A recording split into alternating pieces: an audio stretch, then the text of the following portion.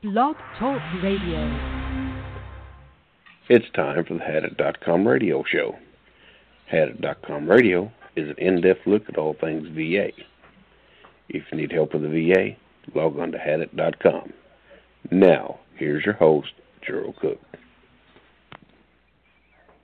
Welcome, ladies and gentlemen, on this 14th day of December 2017.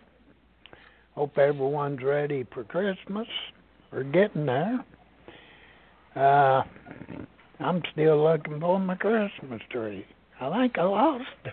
Well, anyway, we're here today with our co-host, Jay Basser. And today our guest speaker is Travis Studdard. And we're going to continue on. We had a show here a couple of weeks ago, and we didn't get it completed. We were, my land's discussing, it turned out we was discussing everything, but this has to do with this new bill that they're working on, or,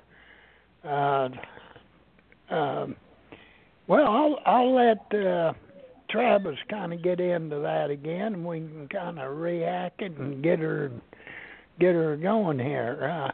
How you doing tonight, Travis? I'm doing great, Gerald. It's good to be back with you again. I don't know if either didn't totally bomb it the first time or if I was just too long-winded and didn't get through it, but either way, I'm glad to be back with you for a second time. So I had fun the first time. Looking forward to it. Because I'm sure a lot of members are like I am.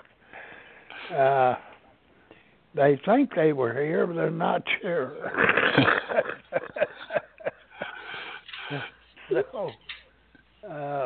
But we're doing good. We'll rehack it because it is an important thing. It's up and coming, and we have some things to add to it anyway. So, we want to be sure everyone's up to date as much as possible. Well, that sounds good. I'm trying to remember kind of where we were last time, but we were talking about what a lot of people are calling the appeals reform, and I think the actual title of it is the Veterans Appeals Improvement and Modernization Act of 2017. So sounds really great. Of course, Congress did their usual of convincing us just by the title that it's going to fix all of our problems and ills. So like we were talking about last time, we'll see if that actually plays out to be the case. But, this is what they passed and the president signed back in August of this year.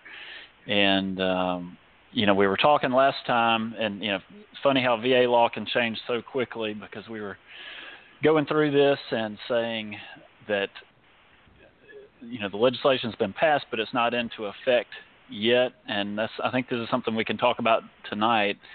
But VA is actually trying to put this into effect as we speak, and I've gotten some notice of this since our last podcast. So we can talk about whether people want to go down that road, but it's not supposed to go fully online, I think, until February of 2019. So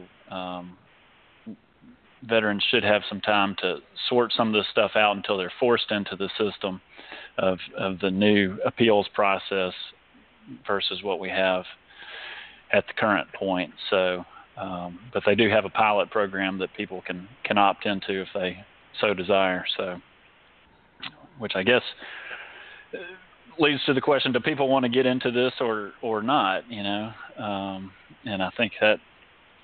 I'll give you my best lawyer answer on that, which is it depends. Depends on what you like and what you like in the VA process, and also I think where your claim stands as well and what you have already in it. I think a lot of that's going to depend on how your claim has been structured through the evolution of it, because these claims take a life of their own on, and when you get up to that point, you sometimes you have some serious decisions to make, and this may turn out to be one of them, whether you want it to continue on under the current process or you want to take the opt-out deal where, it's yay or nay. So it's something to think about. I mean, I'd give it considerable thought if I was a veteran. Yeah, and I think it, and basically kind of running through those, I mean, you've got, if you've got the decision where you've got your ratings decision, and then you can file your, normally under the current process, you'd be filing your NOD most likely on it. There's a couple of different ways you can go with it under this new appeals process, and just kind of running through those quickly again. First of those is the higher level review, and it's not exactly like it, but it's most akin to our DRO process that we have now. So it's still staying at the at the regional office level, but the biggest caveat I would put on that is it's different in the sense that if you've been through the DRO process or you're familiar with it, you can always submit new evidence. You can have a hearing, but not under this current or under the new system. You're going to be limited to whatever evidence is already in the record. So that's a huge change if you opt for that higher level review option number one. But then again, I mean, if you have a legal error only, and it's not a matter of needing additional evidence to prove your case, then if you trust them to make a correct legal interpretation on your claim, then maybe you want to go that route with it. And the other one, staying at the regional office level, would be a supplemental claim, which is where you're submitting additional evidence, what they call under the new system, new and relevant evidence. And at that point, you're almost resubmitting your claim with something additional, kind of like if you've had a claim before that was denied and you didn't appeal it, and then you wanted to reopen it where you needed something additional, what they call new and material under the current system. It's fairly close to that, although one benefit under this new one with the supplemental claim is that your effective date is preserved so long as you do it within a year of that decision. So I think that's something that, as we were talking about last time, I think could be a good option in some circumstances. Really, to me, if those were my two options, I'd be hard pressed to go with the higher level review. I don't know why. In most claims that I see, at least, there's probably some piece of evidence somebody still needs. So I'd be hesitant just to give up my right to submit something additional that's going to make my claim better. That doesn't sound like a good way to get locked in to me. I don't know. I think that would be the time you'd want to have a serious talk with your attorney or someone that's been down this road and understands the procedure. Should I do this? Should I do that? And someone that's familiar with your claim. And that's, it's going to depend on everybody's claim, and everyone's claim's a little different. Some might be able to just slide a run on through there and say, hey, let's go for it, and go ahead and move it up. But there'll be some and say, look, I just found this evidence here, and I want to submit it. I feel it's important to my claim. Then those folks, if you do have new new evidence or additional evidence that you just acquired, at least you have a alternative route to take. And right. I believe that's important. So you have to make that decision when you get to it. Right, and I think one thing in this, and again, some of this is all pretty fluid still at this point because we don't have all of the regulations in place that are going to flesh out, again, this framework that Congress has given to us. So, as they say, the devil's in the details. But one thing that is provided for in the Act is that you should be able to, if you get in that situation where you elected, let's say, the higher level review, which means no new evidence, then you finally stumble across that smoking gun service record that you've been hunting for years, and you finally it turns up. There, as I understand it, there is going to be the possibility to switch horses midstream, and if you're going down one, you can switch to another track if you want. Now, again, that's kind of the broad picture. We'll have to see what's in there that makes sure that you can actually do that and do it effectively and not lose any rights or anything in the process. But from my understanding, you will be able to change that at some point along the way.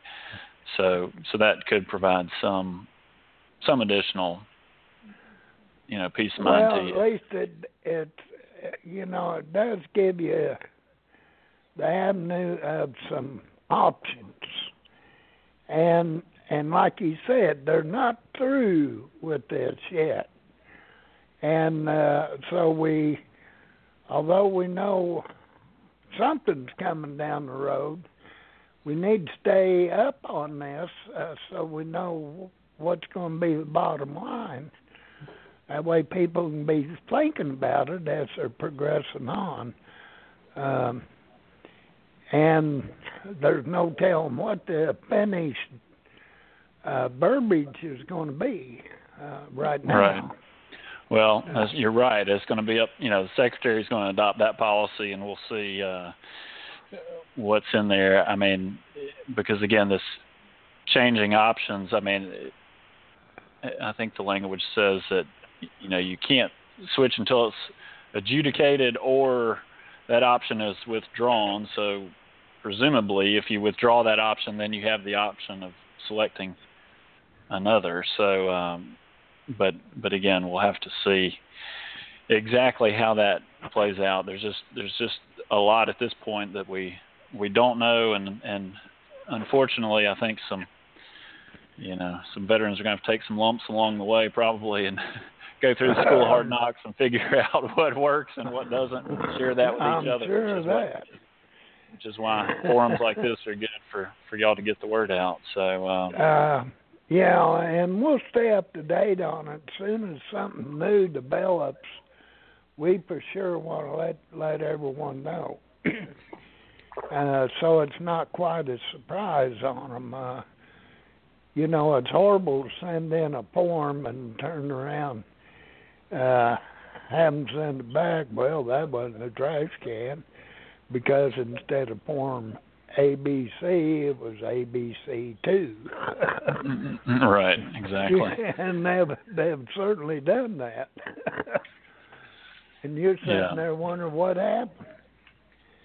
So, we want to keep up to date on that as much as possible. And what's your take on this, Travis, on this IU? There's talk now that they're going to increase the qualifications where you have to, there'll be different qualifications to qualify for IU. And how do you think that's going to affect people? Have you been able to look at that at all? I've looked at it some, and I tell you, IU's coming under attack from so many different directions. It's almost hard to keep up with all the different different angles they're coming at it from. You've got some talk out there about, the Congressional Budget Office. They're the ones looking at this, and they're the number crunchers, and they're seeing how much is being paid out to veterans, and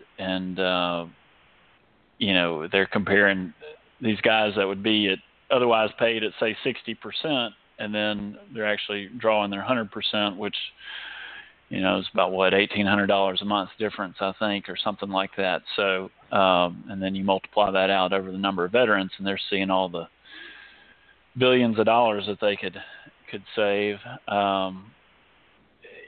I think the one you may be referring to is this one from last week, but yes. Another one I'll talk about first is, they've talked about, right now under current law, they're not supposed to consider age as the equation and whether somebody is unemployable or not. Obviously, the older someone gets, their employment opportunities decrease. I think as a general rule, most of us would agree with that, but there's good reasons behind the policy to say we're not going to consider whether a veteran's 28 or 68 or 78 in determining, whether they draw at the 100% level. So, there's talk about phasing them out and putting them back at their scheduler rating, whether that's 60 or 70 or 90 or whatever, which is going to be a big drop in benefits. And it's going to hurt it would hurt our older veterans directly. And and VA's argument, or the Congressional Budget Office, the Secretary has brought this up, is well, when you reach these ages, you're not, you normally wouldn't be working anyway, and you'd be drawing Social Security, and that's what they're basing their little, as far as I'm concerned, misdeeds on. They say, look, this guy drawing Social Security too, plus he's getting IU. Let's drop his IU because his Social Security's in effect. Right. Well, and that's got to be wrong. Well, and my question back to them is, well, let's compare that disabled veteran's Social Security check every month to his brother, who is not drawing IU, continued to work until 65 or 68 or whatever, and paid into Social Security that whole time. And let's compare their Social Security benefits. And 9 times out of 10, everything else being equal, or 10 times out of 10, if their earnings are similar and everything else, the one who worked until full retirement age is going to have more Social Security to draw. So he's already suffered economically from being removed from the workforce for so many years, and I think on average, I was looking at some of these numbers from the Congressional Budget Office puts them out. They were kind of, when they were floating this idea and seeing how it was going to respond, I think they said the average age was, I believe it was like 56 years old for somebody going on to IU, and which there, right there shows that they're at least, missing 10 years of paying into Social Security. So, I think most start collecting it in their 50s. But, we've got guys nowadays. I mean, we've got Gulf War, and Afghanistan guys that are much, much younger, especially with the, 70 or 100% PTSD that they're going to be drawing this for 30 years, and then they're going to hit what we call retirement age. and then they're going to be drawing Social Security off of their enlisted pay and the job they had at a fast food place before they enlisted, and it's going to be peanuts. So it's not going to be much. It's not gonna pay for it. And besides the fact that there's a growing trend across the country, I think, of older people continuing to work beyond traditional retirement age. I mean, Social Security acknowledges that. They've, and part of it's for other reasons, just budgetary, but the retirement age keeps bumping up. It used to be a hard 65, and now it depends on your birth year and goes up to age 67 at this point. But, they even, their own statistics say back in, I think, 2010, which is probably greater now, 35% of men, so more than 1 out of 3 between ages 65 and 69 were still working. And, age 75 and older, you still have 10% that are working. So, if that holds true in the veteran community, anything like that's going to, 1 out of 10 of age 75 or older are going to be losing something when they really would be working if they could. So that I don't know. I guess we'll see. I think politically that's going to be extremely unpopular when we're talking about disabled veterans coupled with senior citizens at that point. Those are two groups you usually don't want to mess with, but we'll see what happens, Well, you take, like, I got my Social Security disability when I was 58. And, of course, I didn't apply for IU. I didn't have no service connection or anything. However, had I been service connected like 60% or 70% or something, and they jumped me in there 30% for IU, and then they come back and the VA says, well, now wait a minute. We determined you no longer qualify for IU. We have to go to the scheduler, 70%, and that's what you're going to get paid at. Now, that individual who had qualified for Social Security disability, all of a sudden, the VA says now he can work. Or he there's something he can do. And then, of course, Social Security is going to side in with the VA, and they do keep each other well informed. Oh, yeah. I can see some issues there. And then Social Security says, look, you're not disabled. VA says you can work. You can do something. You can sharpen pencils. You can... whatever, be a Walmart door greeter, but there's something you can do. So that's going to affect a lot of people. And then it continues on as you get into this thing, when you get up to 65, and then the VA says, oh, wait a minute. We can't give you IU because now you qualify for a piddly Social Security check. And it'd be near nothing, but it'd still be one. And we don't want to pay you unemployability.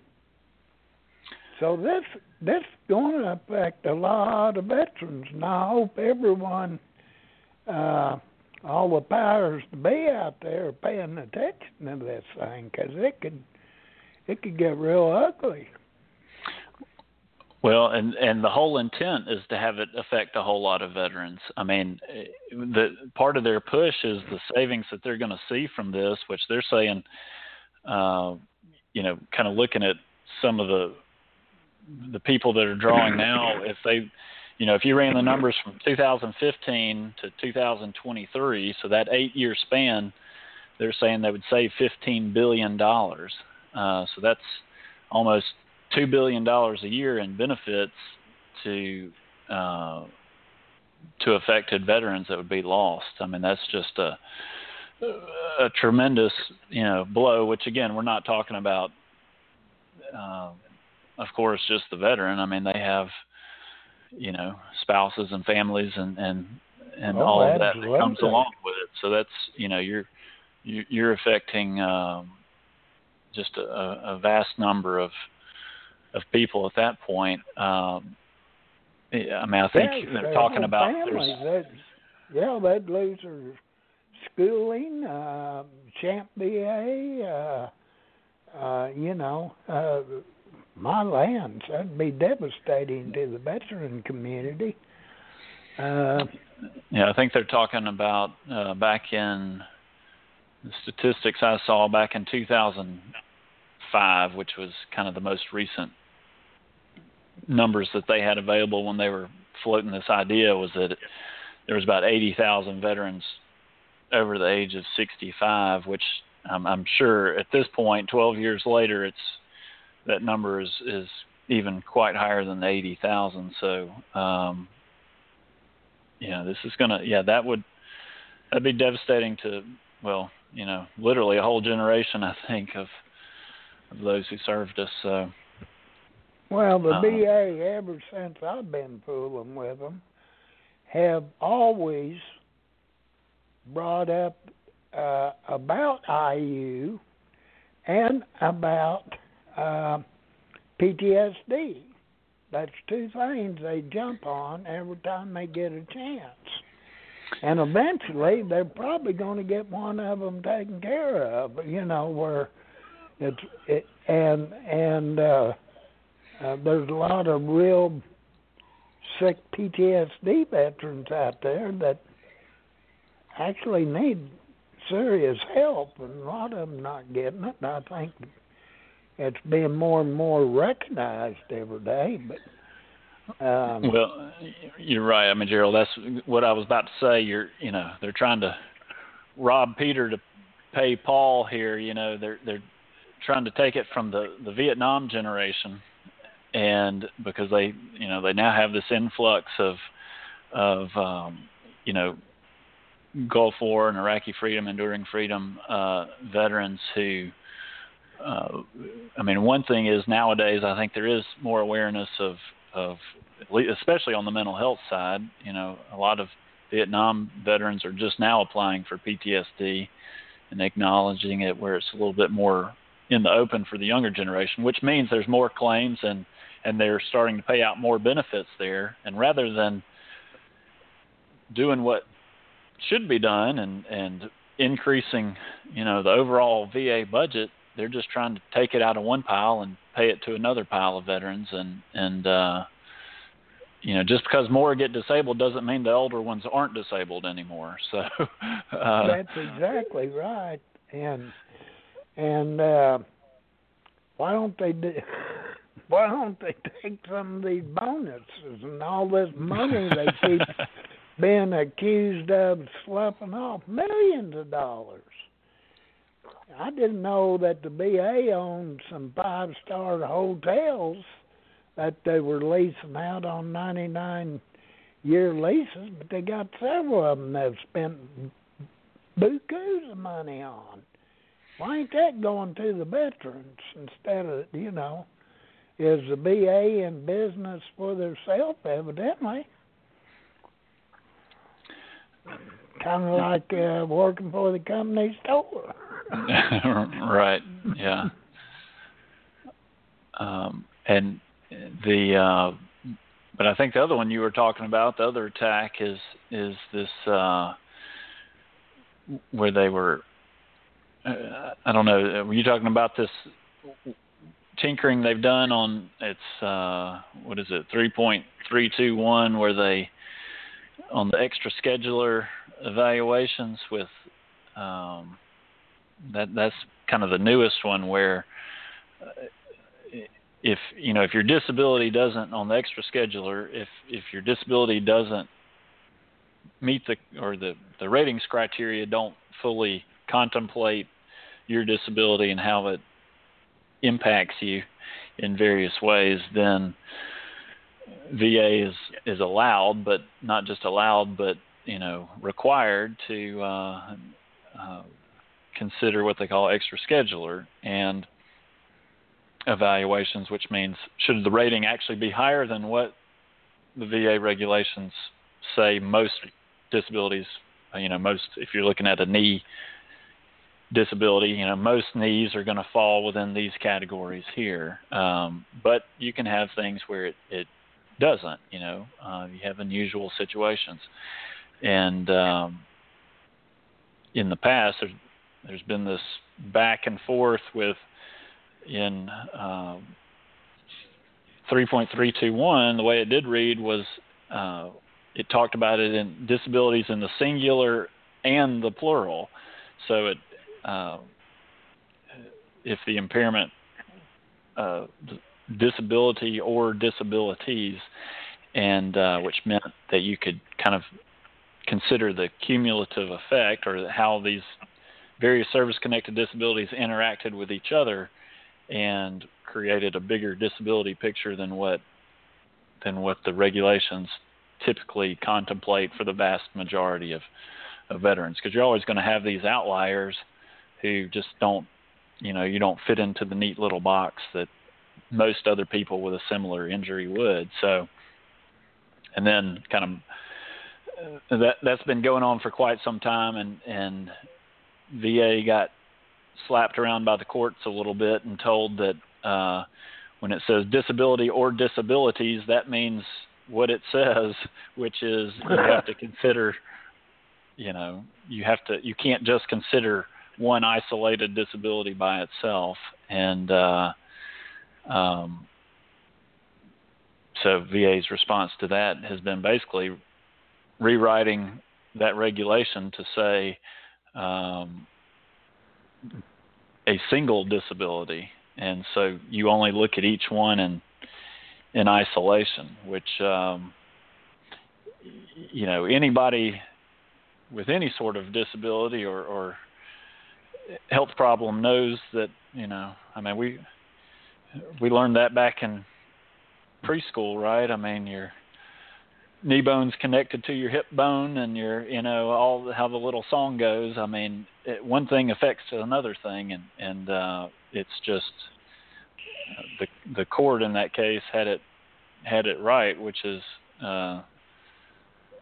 it's not very hard to imagine that the cumulative effect of several disabilities is greater than each one taken by itself, and that there was a case. Last week we had Dr. Bash on, and he brought up an interesting subject. He said now they went like you had a foot injury or something, and you were claiming on it. Now the VA has switched over, so that's not a real foot injury. That is a sprain or a knee injury. That's a sprain. And he said that so you really got to have your ducks in a row if you're claiming a foot or knee or hip or back injury. That's a strain. So that's something here we're going to have to start watching for. The VA claiming that so they can get out of pain for, a damaged knee or a damaged foot or whatever. Right, and if you look, because normally if you have a sprained ankle or a strained back, then those are things that when you go to the doctor and you get that diagnosis, you always leave with a big sigh of relief because you know that those things get better, right? Now it's not broken. Yes. It'll be give it a couple of weeks and I'll be good to go. So, but we've all seen it. If you review enough of these ratings decisions where somebody's been service connected for a back strain. Well, clearly there's more going on there than a pulled muscle in his back that happened 12 years ago. There's an actual change in his anatomy somehow, or in his nerves in the back, or something is different rather than just a pulled muscle, which is to me what a strain or a sprain is. So yes.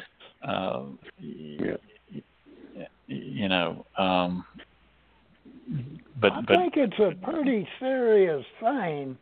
It gives the VA an option, the ability to say, look, you're walking, dragging that one leg because of a strain.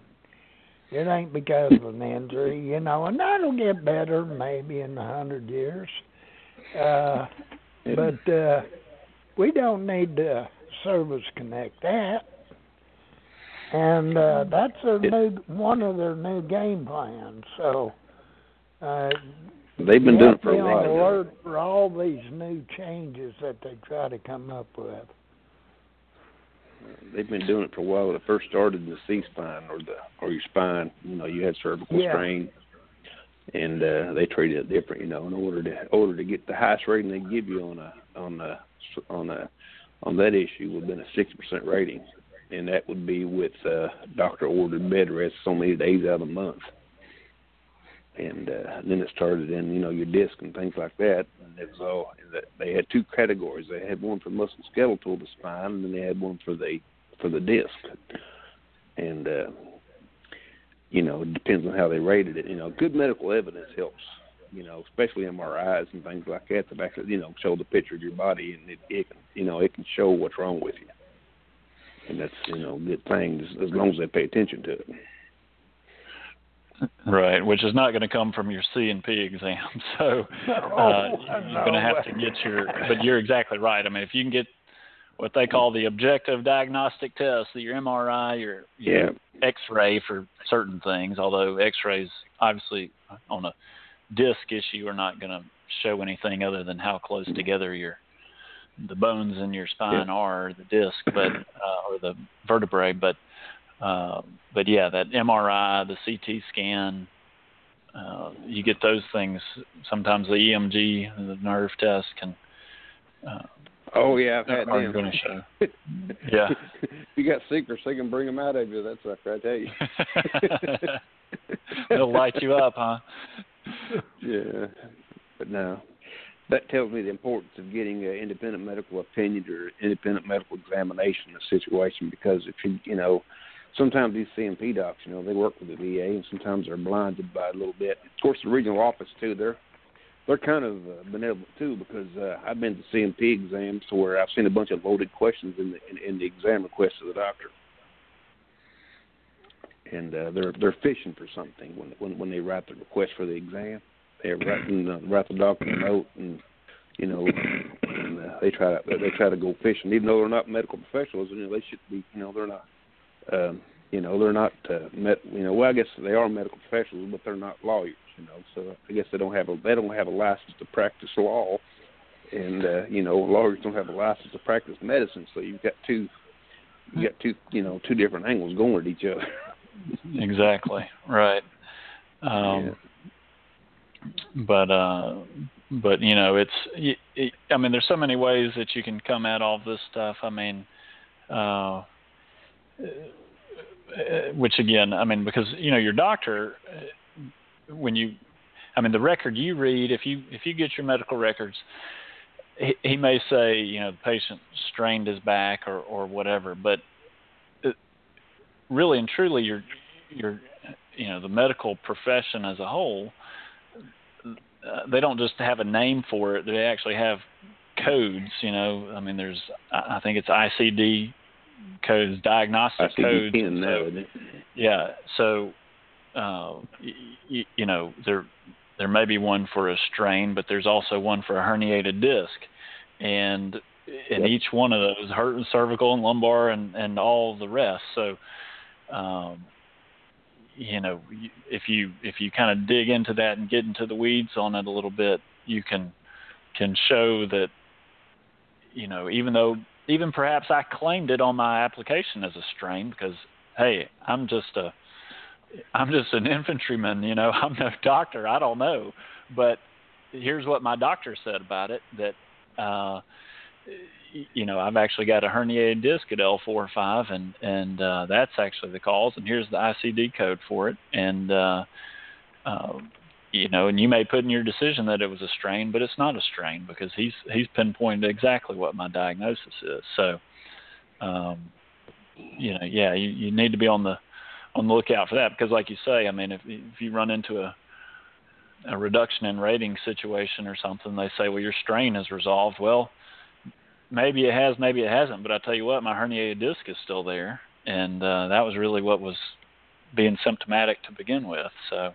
Because it was on the MRI, like you said, back here when you rated me the first time. So there's so many different factors involved in that, though. That, it just in the spine itself, there's so many different nerve issues and things like that. It's it takes a really good neurologist and neurosurgeon to even figure it out. Right, and of course you got the others who, their back is killing them, but they don't. So they kind of ignore that numbness in their leg, and they, a lot of people don't have any idea that the two are connected. That the disc is pushing on the nerve in the spine, and the low back is actually causing the numbness or pain or tingling in the thigh or foot or what have you. So they don't claim it, and VA doesn't rate it at that point. I've seen that a number of times where. They don't give the full benefit that they should because nobody brought it up to their attention. So that's, again, working with your doctor and getting an understanding of what your condition is and what all it affects. I've seen veterans walk around with a drop foot, and they said the service connected for your back at 60%. The guy's walking around, his foot slamming the ground because he's dropping it because of his nerve damage. Right. He's actually got lost use of the foot and didn't realize it. Yeah, you're exactly right. It's been getting a special monthly or something for it, but and like you say, I mean, in the neck, it doesn't go down your legs. Well, actually, in certain situations, if you have myelopathy, it can affect your legs, but traditionally, most of the time, it's going from your neck into your arms. So that's something. Watch out for. The worst part about a neck injury is the paralysis of the diaphragm. If you ever get one that bad. Mm-hmm. And, of course, it's very rare, but it's right. Well, and of course, if it's in that thoracic, that middle part of your back, unfortunately, just about any doctor you go to, any surgeon is going to tell you we don't do that. It's hard to find a thoracic surgeon to begin with, and it's hard to find one who will give you good odds on a successful surgery. Now, whereas if your neck or low back, then there's lots of procedures that can be done to relieve that. But yeah, so. But I mean, I don't know. Some of this we'll have to see on the not taking into account more than one disability in terms of it being worse than the scheduler ratings apply. When I was looking at this stuff earlier and came across a case which kind of, in my mind, totally encapsulates it. It's where a veteran, he had foot and knee problems which kept him from standing more than about 15 or 20 minutes.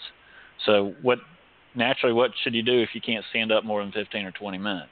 You go sit down, right? The only problem he had was he had severe hemorrhoids as well. So poor guy couldn't sit. About the time he sits down, he decides he wants to get back on his bad foot and knee at that point, and but if you take this new reading of 3.321, it's the ratings contemplate only being able to stand 15 or 20 minutes, and so you just go sit down. And then on the other hand, all right, let's look at your hemorrhoids now. Well, when you can't sit anymore, just walk around and stand up for a few hours, and the vet's saying, "Are you crazy? There's no way you can." There's a saying for that. I won't say it on your show, but you can't win either way you go with it. So Catch 22. Exactly. That's probably the best way to put it.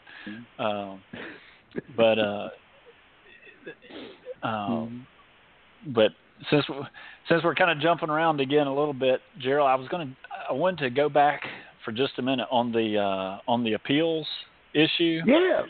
Yes. Real quickly, because I think one thing we didn't talk about last time much was it's also changed your options at the Board of Veterans Appeals a little bit. And so if you file the NOD at this point, again, there's not going to be an SOC, statement of case, or a Form 9 that you'd have to file. You'd essentially be going straight to the BVA at that point. And, real quickly on that, you've kind of basically got three options once you are filling that out. The first one's going to be, and the idea behind this is kind of tracking similar appeals together in terms of speed of that docket. So your first one, you can have a hearing before the board, and at that you can present additional evidence before the board, before the Veterans Law Judge. Another option is submitting additional evidence, but doing it without a hearing, which again these are kind of similar to what we have now, but under that one, I believe you have to submit it within 90 days of your NOD, which is again much different than what we have at this point. So unless you've already got your evidence, you probably are not going to want to go that one. Or your third option is if you feel pretty confident with what you have, you can say, I don't need you to look at anything additionally. I just want a decision. And under that, you don't submit anything new. You don't have a hearing. You just have them make a decision, which presumably would be the quickest way to get one if they don't have to schedule anything and consider anything new. They're just considering the record from below. So, but then you revoke your appeal rights, don't you? On that one. I think you can. Well, after you get a decision, as far as I know, you can still appeal from that point. Oh, I see. Yeah, and actually, if you wanted to, and this is one good thing. So if you, again, it's a new thing. I'll at least say that. I think it's probably good for people that don't want to head up to the Court of Appeals for veterans claims. Even if you get a final decision at the BVA level, going back to those first three options, the supplemental claim, I guess you'd only have two. The supplemental, you can go to the CAVC if you want, or you can file additional new and relevant evidence as a supplemental claim and then kind of start your whole process over again, but still retaining your effective date. So rather than going higher up, if you want to get all the way kicked to the lowest level, which could be a good option to go, and at least you don't have to go and get remanded by the board back down and, that whole routine. I know, Gerald, you've been through that, so you can again, submit something new and really start back over, but still have that effective date. And but like I say, I mean, somebody's got to be the guinea pig on this, and we'll see how it goes. VA is, I don't know, have y'all heard about the kind of this pilot program they're doing? This what they call the RAMP program. The RAMP. Yeah. No, I haven't heard about that one. It's Rapid Appeals Modernization Program is what they're calling it, and it's really the pilot program on this whole new appeals process. And it's, like I say, it's voluntary at this point. Nobody has to do it, and it's sort of an invitation only type thing. You can they've started it. They started actually in November, and I think they mailed out 500 invitations to veterans to ask if they wanted to participate in it and opt into it. And then they did some more in December, and I've actually got a copy of it. I've gotten a couple of these on claims, on appeals that we have in the process. They started with basically trying to do some of the older ones in the process that have been hanging around for years. And so they sent out 5,000 more in December, and they're going to keep doing that. I think they're going to do 10,000 in January. They're going to do, I think, 25,000 in February, and scheduled for about 30 in March. So there's going to be a flood of these letters coming by, through the next few months. And I think there's going to be a lot of veterans trying to figure out, do I want to do this or not? I'll tell you, I've read the letter. It's several pages long. It makes it seem very, very attractive and the answer to all of your problems. And I think a lot of veterans are going to key in on, it says which review lane is right for you, which the review lanes are these different options I've been telling you about. But they're telling you they're going to decide your appeal. You have to withdraw from the current appeals process and opt into this new program. And but they're telling everybody in the letter that they're going to decide it in 125 days or less, or an average of 125 days. Now, obviously, that depends on how many people opt into it. If everybody opts in, then I think they're going to blow their timeline, just like they have every other one they've artificially set along the way. And there's only going to be 2 regional offices that are, if you go if you're doing the supplemental claim or the higher level of review, the only Denver and Phoenix are going to be handling those, and they don't have a lot of guidance at this point. So I just don't see them handling them extremely efficiently and quickly. And that program is called RAMP. RAMP, Rapid Appeals Modernization Program is what they're calling it. And it's, so they're sending out a sort of a generic letter. It doesn't really address your particular issues in your appeal, but if you get one of those letters, you can opt into it. If you want. I'm a little hesitant at this point, just because, the VA playbook that they have is the M21-1 MR. It's their internal guide that they use. That it's their how-to book, and they don't even. This RAMP program is not in the M21 at this point. They have a document with draft written across it that says working draft, pre-decisional deliberative document. So I don't know if I assume they're supposed to use this. They've at least put it together, and it's, I don't know how many pages it is here. It's probably, 15 or 20 pages or more, but something else to keep up with.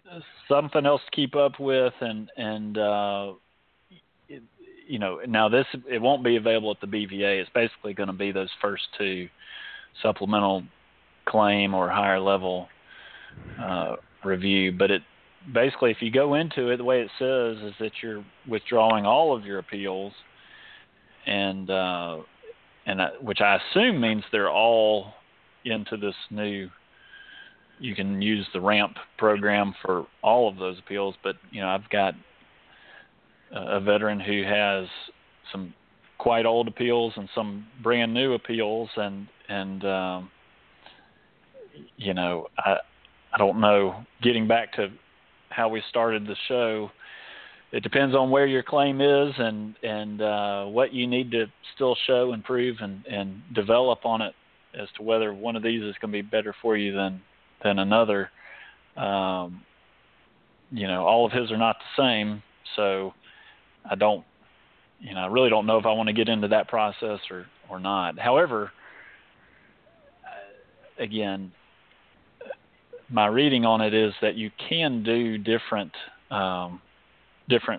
review lanes for different issues. So if you wanted to have one go this way and one go another way, I think you can do that. But yeah, so if you're listening, you may get one of these letters here. If you haven't already, you may get one in January or February or March. And it kind of lays it out. My caution would be, don't get sucked in by the 125 days that they're telling you that they'll handle this, because they know a little bit more than we do about it at this point and how it's going to work. And I don't know. Somebody has to be the guinea pig. I just don't know if I want to be it, you know. Well, it's something we need to stay up to date on and keep track of. See what my lands, they're trying to throw a lot of new stuff at us here all of a sudden. And it's coming fast, you know. Like I said, it is, I didn't really even know about this a few weeks ago when we talked. This hit after that. I might have read it, but I'll read so much I could have forgot, but I don't remember reading it. So it's not been too well publicized. We need to get some people looking at it, I guess. See what in the world. You got to be careful of the moves you make. There's deep holes out there. Well, and you know, and if everybody did jump on board with it, then like I said, there's only 2 regional offices that are going to be handling these. So, like I said, I mean, all you're going to do at that point is create a backlog in those offices. And, you know, again, this whole thing was intended to deal with the appeals backlog. And I'm of the belief that at some point you've just got to decide all of these claims and appeals. You can't just keep pushing them between the BVA and the regional office level back and forth. And certainly if you're not using the full force of all of your regional offices, then you're probably just going to be creating more of a backlog wherever they're trying to wade through this new process. I just got an email from the VA yesterday. It says that since you last filed a VA disability claim, they've improved the process by launching the decision-ready claims process. And it goes into some instruction. Decision-ready claims? We had the fully developed claims process. Yeah. Decision-ready claims process. God. It says you can now file a DRC for the following claims: direct service connection, presumptive service connection, secondary service connection, increased disability, DIC, and pre-discharge claims. So, Gerald, you got a copy of that in your inbox. Oh, my. Go from FDC to, what is it, DRC. So. DRC. So they got the denial wait line. It's kind of like going to a DRO. That's kind of like Gerald going to St. Louis for a DRO here, and the decision beat him home. Yeah, I did. Oh, boy, I was upset over that. But anyway. And the DRO gal never said a word. Sitting there and... they're not good people, folks. You better investigate and research every little thing you do. And they sound like their VA's coming up with more stuff you can shake a stick at. It'll take a pretty thick book to write all this down.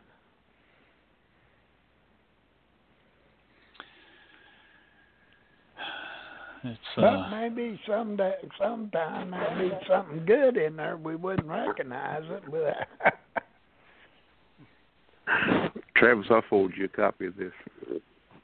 Okay, yeah, I'd like to see it. Like I say, you know, you see something new every day in this, so I'd be happy to see it. You got to stay on top of this stuff, man. That's your bread and butter. That's right.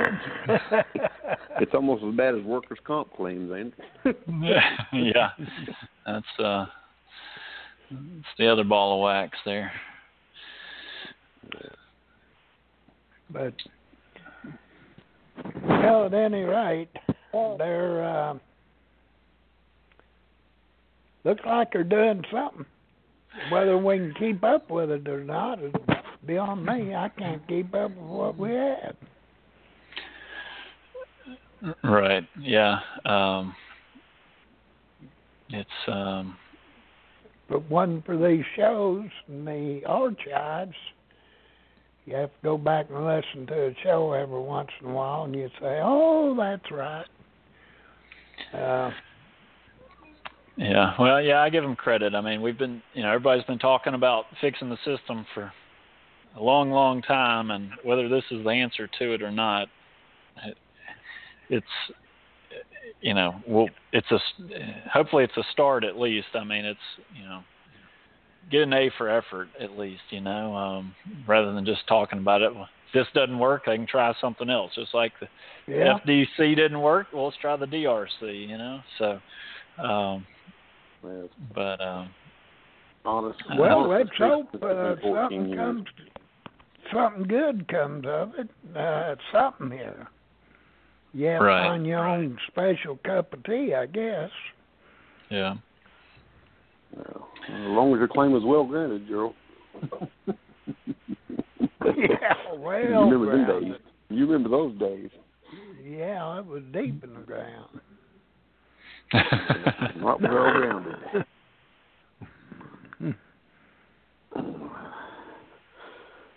But no.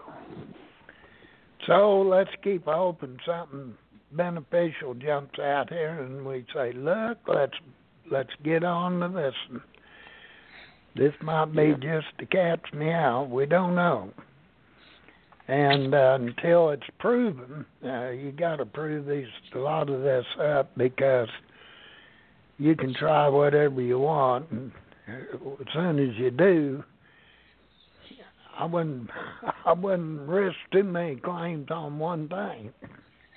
No, I think you're going to have to take your best guess for the period, for the time being, but yeah, I think it's going to take a little bit of experimentation by, some people can do it. Like I said, you can take different routes within your own case, but also compare notes with other people who have gone down a different review lane or whatever you want to call it, and see what their experience was. And we'll probably start. I mean, I know there's veterans that are going to jump in and opt into this program because they're going to read that 125 days and say, "Sign me up."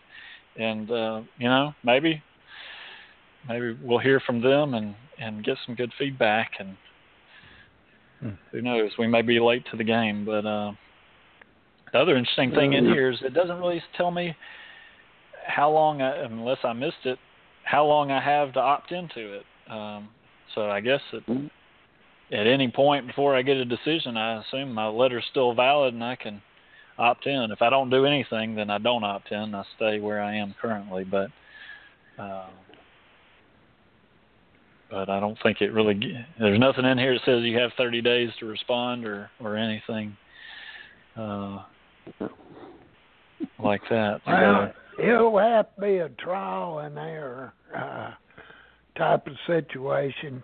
And too, you have to bear in mind what works at one regional office may not work at the next one. Although they're supposed to be using the same laws, they're certainly use their difference of opinions. Well, right. In my opinion, that ain't the way I read this. I don't know how many times I've heard that story. I said, but here's what it says. Yeah.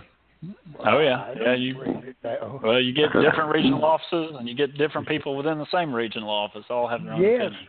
Absolutely. I do see on here, I'll correct myself, I do see on here on the very last page, it says if you wish to participate, respond within 60 days of the date of the letter. So, which makes sense for them to know how many they're going to have in there before they send out more letters. But so we'll see. Have you any luck out of Denver, Travis? No, I haven't had much out there. But I don't know. I'm not sure why they got picked for this one. I don't know. Have you had any experience with them much? Not really in the claim side itself. I mean, I did a lot of stuff with the civilian health program out there at Champ VA. Mm-hmm. And the public affairs officer, we have him on the show pretty regularly. You know, he gives us updates on things like that. And but I tell you, if the VA ran the way Champ VA runs and the way that they do it, the VA wouldn't have much of a problem right now. Right. So it's just but I guess they work in the same building, but it's a little bit different entity, I guess. So, right. Well, I think Don't the Champ VA now the presidential funds? He said. Yeah, that was issued by executive order, and this comes out of his budget. Yeah, it comes out of the presidential budget. Did you know that, Travis? What's that? Champ VA, the civilian, I guess it's kind of like it used to be Champus, the insurance deal. Right. It's not really insurance; it's a government program that was signed into law as an executive order. In order to pay for it, it comes out of the presidential budget. It's still that way. Oh wow. But they're good people. We've never had an issue. I mean, you pick up phone, call them, they get right on it. So they're good people to deal with. They run pretty smooth. They got. That's a good deal. Well, those guys want a job on the benefits side. I wish. I sure wish. We wouldn't have so much trouble with the benefit side. And it's always going to be a problem. Anytime you're dealing with a bureaucracy that big, it's going to be a problem. Well, when you have a backlog such as we do, it always changes from the claims portion over to the appeals portion. They just flip it back and forth. The backlog numbers, right. I think, are the same. Yeah. Right. But, it's kind of funny how the claims backlog gets decreased by like 30%, but the appeals backlog increases by 30%. Yeah, that's true. Yeah. Somebody ought to study that. Right. Yeah. And the ones that get put on their pokey truck to move from one to another, I don't think are counted. So, everything changes. Yeah. I call it their pokey trucks. They got semis pulling these claims around. I remember the day, Gerald, when somebody filed a claim, they'd go sit on their front porch and set up watch on the mailbox, waiting for their award to come in the day after they filed the claim. Mail it in at 10 o'clock and they expect it back by 4. Well, it's not that hard to figure out. I mean, if you have veterans who are living longer than they have in past generations, and we're having more conflicts that are, subjecting more people to service-connected disabilities, you're going to have more people in your system.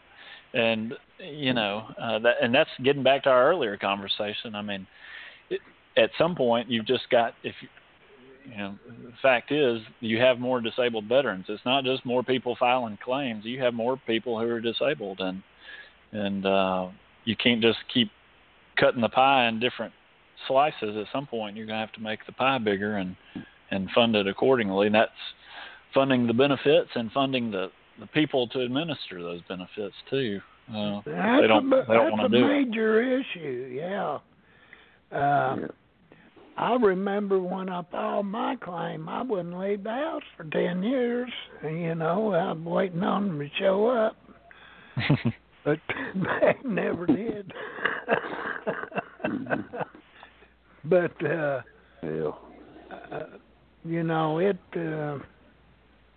don't know.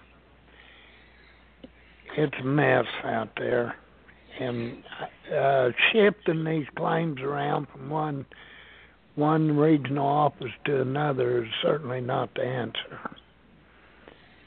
And I urge all veterans that's got a claim open to evaluate your claim status and take a look at three things. Look at what you filed for, look at your health condition, and look at your representation.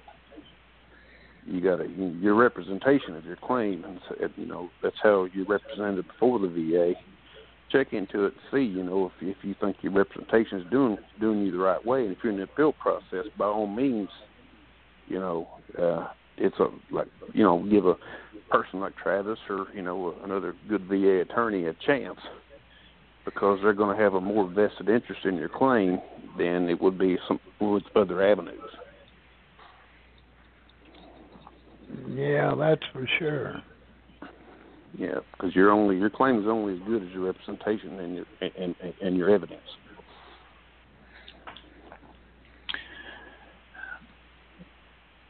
Yeah, it definitely comes down to what you can establish for sure, and I think that gets lost on some veterans. I mean, they. That's kind of what I see my job as a lot of times, kind of stepping back from all this, and when you've been in the middle of it for so long, you sort of lose sight of the forest for all the trees, and don't keep arguing the same point over and over, because VA's, without producing something else on that point, a lot of times, I mean, VA's just going to keep denying at that point. So, really get into, hate to say it, but you do have to look at it from their perspective. Why are they denying me? Do I truly have everything I need to have, or just arguing this louder and more repetitively doesn't necessarily get them this? They've seen it. You're not going to convince them otherwise. You have a major advantage being an attorney because, I mean, at the regional office, face it, they don't throw too much legal precedent in the claims process. It really doesn't get show very much legal precedent involving the claim until you get to the BBA or the court level. Right. And you can get in practice what you've been taught, So, just the average Joe Schmo just can't go to the BBA or the court, because they make them look like an idiot when they say the fool was the one that represents himself in court. Exactly. And, yeah. But that's why you guys are you got beneficial of this process in that way. It might cost the veteran some money, but if he dies getting denied, then he's not going to get any money. Right. Yeah. I mean, that's obviously. I'll say it. Obviously, I'm biased in it being a lawyer, but it should tell you something too, as far as how hostile VA is to having attorneys in the process. They don't want us there because I think by and large we try to make them do their job, and they don't like that too much. I think the DSOs are pushing too. The big organizations are pushing too. They don't. Yeah. Yeah, and that's certainly a factor as well. But most which to me, learn the hard way. Yeah, but I'm of the mindset there's just too many veterans out there that need help, and I think any VSO, attorney, whatever, I think there's room for both of them in the process. I mean, I have sent people, to VSOs, and I've had good VSOs tell their client when it's time to get an attorney involved too, So, but you're right. I mean, there's some that think that it's their domain, and we weren't allowed into the process for so long, and we shouldn't be there now, but I think there's certainly a role. Certainly a role for us there. Our circles, you know, I mean, we deal with this on a daily basis, you know, because we've got the website that's, you know, we running 30,000 members, and a lot of veterans, you know, are lost. And we try to put them in the right avenue, you know, the right claims file to go to. And, you know, just over the period of the years we've been doing it, you know, we meet so many different people and so many people that, you know, that do what you do. Right. And, you know, we have to recommend what's going to be the most effective, you know, to get the veteran his claim on. And, you know, so it's kind of, it's all an attrition process because, you know, once you've been doing it as long as I have, I mean, I've been doing this over 20 years. And, you know, I know what's successful and what's not. Right. Yeah. Unfortunately, that, you know, there's only one way to get that experience, and that's going through it. And yeah. I mean, that's why I think, you know, so many guys, they do try to do this on their own because when it was created, that was the idea, that you would be able to do it on your own. But the way it's evolved over time, it's and it's still, I mean, obviously it still does happen, but I think groups, you know, like Hadit and what y'all are doing here are immensely beneficial to just, even if you are handling it yourself, trying to get the information to do it, and then hopefully realizing when you are in over your head too, and need to get somebody else involved. But we're still not a whole lot of claims agents or attorneys out there doing it. I mean, you got some, you know. I've noticed Bender and Bender getting involved with it now. Are they? Yeah, well, it's, you know, it's it's a hard practice to establish from a just making a living standpoint, quite frankly. You know, I mean, if you're an attorney and you want to, if you're looking at doing divorce law, criminal law, or VA disability law, you know, you don't go in and say, take my criminal case, and if we win it, I'll pay you, you know, at the end after it's all over. That attorney's getting his money before he even sits down and talks to you, you know, and which serves several purposes. But, you know, one, obviously he's thinking if this guy does get locked up, I'll never see a dime of it. But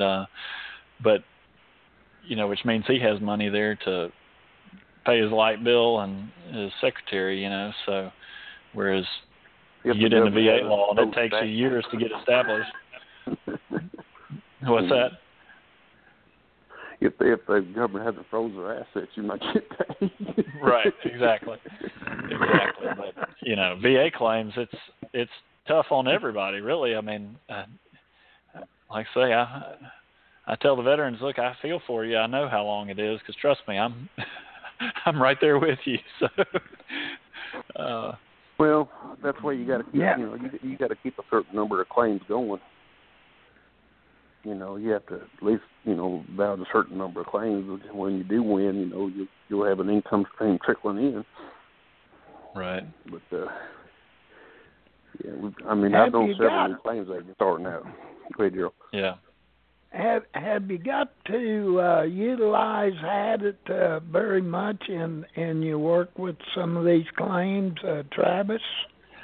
You know, I'll tell you, I really have not utilized it as much as I probably should, and it's one of those that and I really think doing this with you guys, I've kind of, it's coming more to the forefront of my mind, but I think I probably will, quite frankly. I mean, because I'm one of those, I think I can learn from anybody. Everybody's got something to teach me too. So,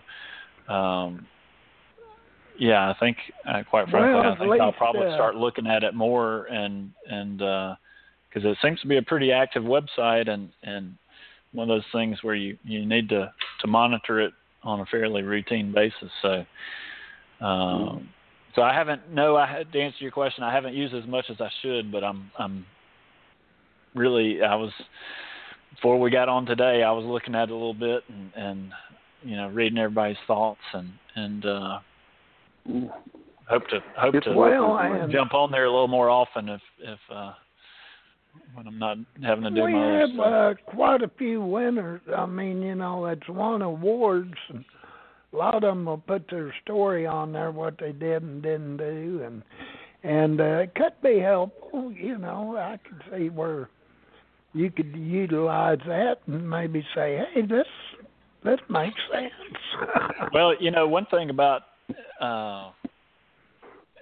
somebody not being an attorney doing this, they're probably coming at it from an entirely different perspective than I normally would, and it may be because they haven't done this before, so they're just going to kind of start down a path, and what I'm getting at is that they may be a lot more creative on some of these issues than some of us that do them every day, because we get into our accepted ways of doing it that have worked by and large, and we don't deviate from that too much, whereas you can get on there and find somebody that came up with a whole new way of proving a service connection or whatever it is, and so that's I think that's an interesting part of it when you've got that many people with so many different ideas coming together in one place. I think it's pretty neat concept, really. I think, and I wanted to say this last time, we ran out of time, so I'll say it now. I know you guys put in time on this, and I think y'all need to be commended for that, because I know these things are not easy and take up time, but I think it's a great resource to have out there for people on so many issues, and having the archives where people can just go and look and find something that may pertain to them. So I know there's a lot of people out there that probably appreciate that, even though they don't tell you. Yeah, well, we do this trying to keep everyone updated because, not all veterans, and it does. It consumes a lot of time because we try to stay up to date on stuff, and by word of mouth, from you, and I don't know how many phone calls a day I get. I know John gets a bunch too. So things pop up out of the blue, and we want to let everyone know it as quickly as possible. Might help someone from generating a mistake or doing something, which is not too hard to make mistakes. But anyway, do you have your phone number and the name of your firm and your email address you can put out there? Sure. Yeah, you can. Somebody wants to get in touch with us, they can do it a couple of different ways. You can call us. Our phone number 770-214-8885, and you can also go to our website. I've tried to do on a much smaller scale what you guys do, which is try to get some information out there that on issues I'm dealing with and whatnot. So I've got a website which is winyourvetclaim.com, and you can go there, and I've got articles on different issues relating to unemployability, PTSD, sleep apnea, and a lot of others too. But you can do that, and then we also have videos on there, and they're also on YouTube if people are checking us out on that, which is Perkins Studdard is our firm. And so you can find us at, like I said, whenyourvetclaim.com. Our other one, which links to that, is perkinslawtalk.com. And so we try to put it out there as many different ways so that people can reach us. And like I said, YouTube, if you search Perkins Studdard, will pop up on there as well. So if you don't like reading, you can watch, and I try to break it down in pretty short little videos, anywhere from usually 2 to 5 minutes. Sometimes I get a little long-winded, but usually no more than about 6 or 7 minutes, and you can find different topics that may apply. If you're up at 3 a.m. and can't sleep, I can put you to sleep for sure. So. Well, that's nice to know, because people can come in there and look you over and make a determination if they need to, if they're getting to the point where they require an attorney to get anything done. Right. Well, my hope is, obviously, there's going to be more. Here's my theory on it. There's more people out there than I can obviously help. So if I can give them something to get a little further down the road with their claim or whatever, and if they can work it out on their own, then by all means go for it. And, then you didn't really need me in the first place, but, and then obviously if they get bogged down and if they want to reach out to me, then they can, or there's other good ones out there too. So, but yeah, I try to, and I learn a lot in the process too, just like you guys do. I'm sure, you until you try to teach it or explain it to somebody else, you don't really fully understand it. So I figure if I can take a concept and try to explain it in 3 or 5 minutes, then that's pretty hard really to do. You got to boil it down pretty good and get to the meat of it pretty quickly. So yeah, I'm telling you that bone can be a long way off. It's kind of like French kissing a rattlesnake. You better be quick.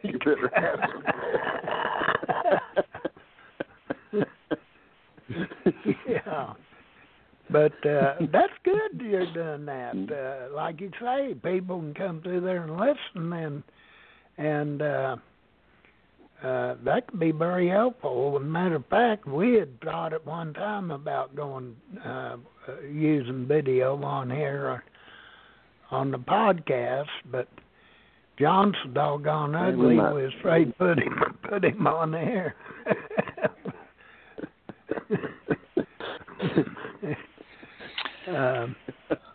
But some people just have a face for radio, So. Yeah, that's John. I've talked to him down below in the page, and he won't do it. He said no. But anyway, we're about out of time here. Travis, we really appreciate you coming on, and hope we can get you back on again. And if something new pops up, don't hesitate. Give us a call. There's a lot of new things coming along here from the VA. And see, you mentioned something there a second ago. Oh, CPAP. Sleep apnea. That's another one the doggone VA's attacking. Yeah, and I'm deep in that stuff too. So. Oh yeah, that's dangerous. That's a dangerous one, very dangerous, because they got a big one going down into that. Huh? There's a bigger one coming down the pike. Oh, is PTSD. Yeah. Oh, PTSD. Yeah, they've been after that one for. They're not going to quit till they can do it. Yeah. Put something on it, and IU. We've had veterans on here with and interviewed them with IU, or not IU, TBI. Mm-hmm. I think a lot of those veterans really get shortchanged. Well, it's such a hard condition to evaluate. I mean, there's so well, yes, it is. You have so many different facets that are affected. That I mean, if you just look at the ratings criteria on it, it'll make your head spin. So there's a lot to it for sure. We ran up totally out of time. I think it shut us off, didn't it? Oh, well, anyway, Travis, I appreciate you coming on. Well, great to be back with you. I enjoyed it and honored to get the second invitation. So that was good. Well, that's good. We're proud you come on. I'll tell you, anything we can get. Anytime we can get the honest word out there and kind of get people thinking, right. Pay attention. And read some of this veteran stuff. The VA has a website, but it don't put everything on there. All the propaganda, maybe, they want you to believe. But you can go to these different websites, and I certainly recommend Hadit as a primary one. There's several others, but we're kind of partial to Hadit because they've been good to us, and they do keep our shows in the archives, and that's a real blessing. So with that, I guess we'll be saying good night. All right. Well, thank you, guys. I enjoyed it. We did, too. It's our pleasure. And we'll look forward to the next show, Travis. All right. Sounds good. Y'all take care. Okay. You too. Bye.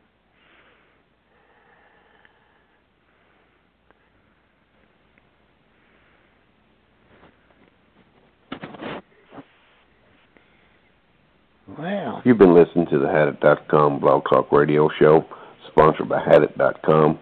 All opinions expressed here are the opinions of the individuals appearing on the show and are not the opinions of Hadit.com or Blog Talk Radio. Tune in next time for another edition of Hadit.com Blog Talk Radio and the Ask Basher Show.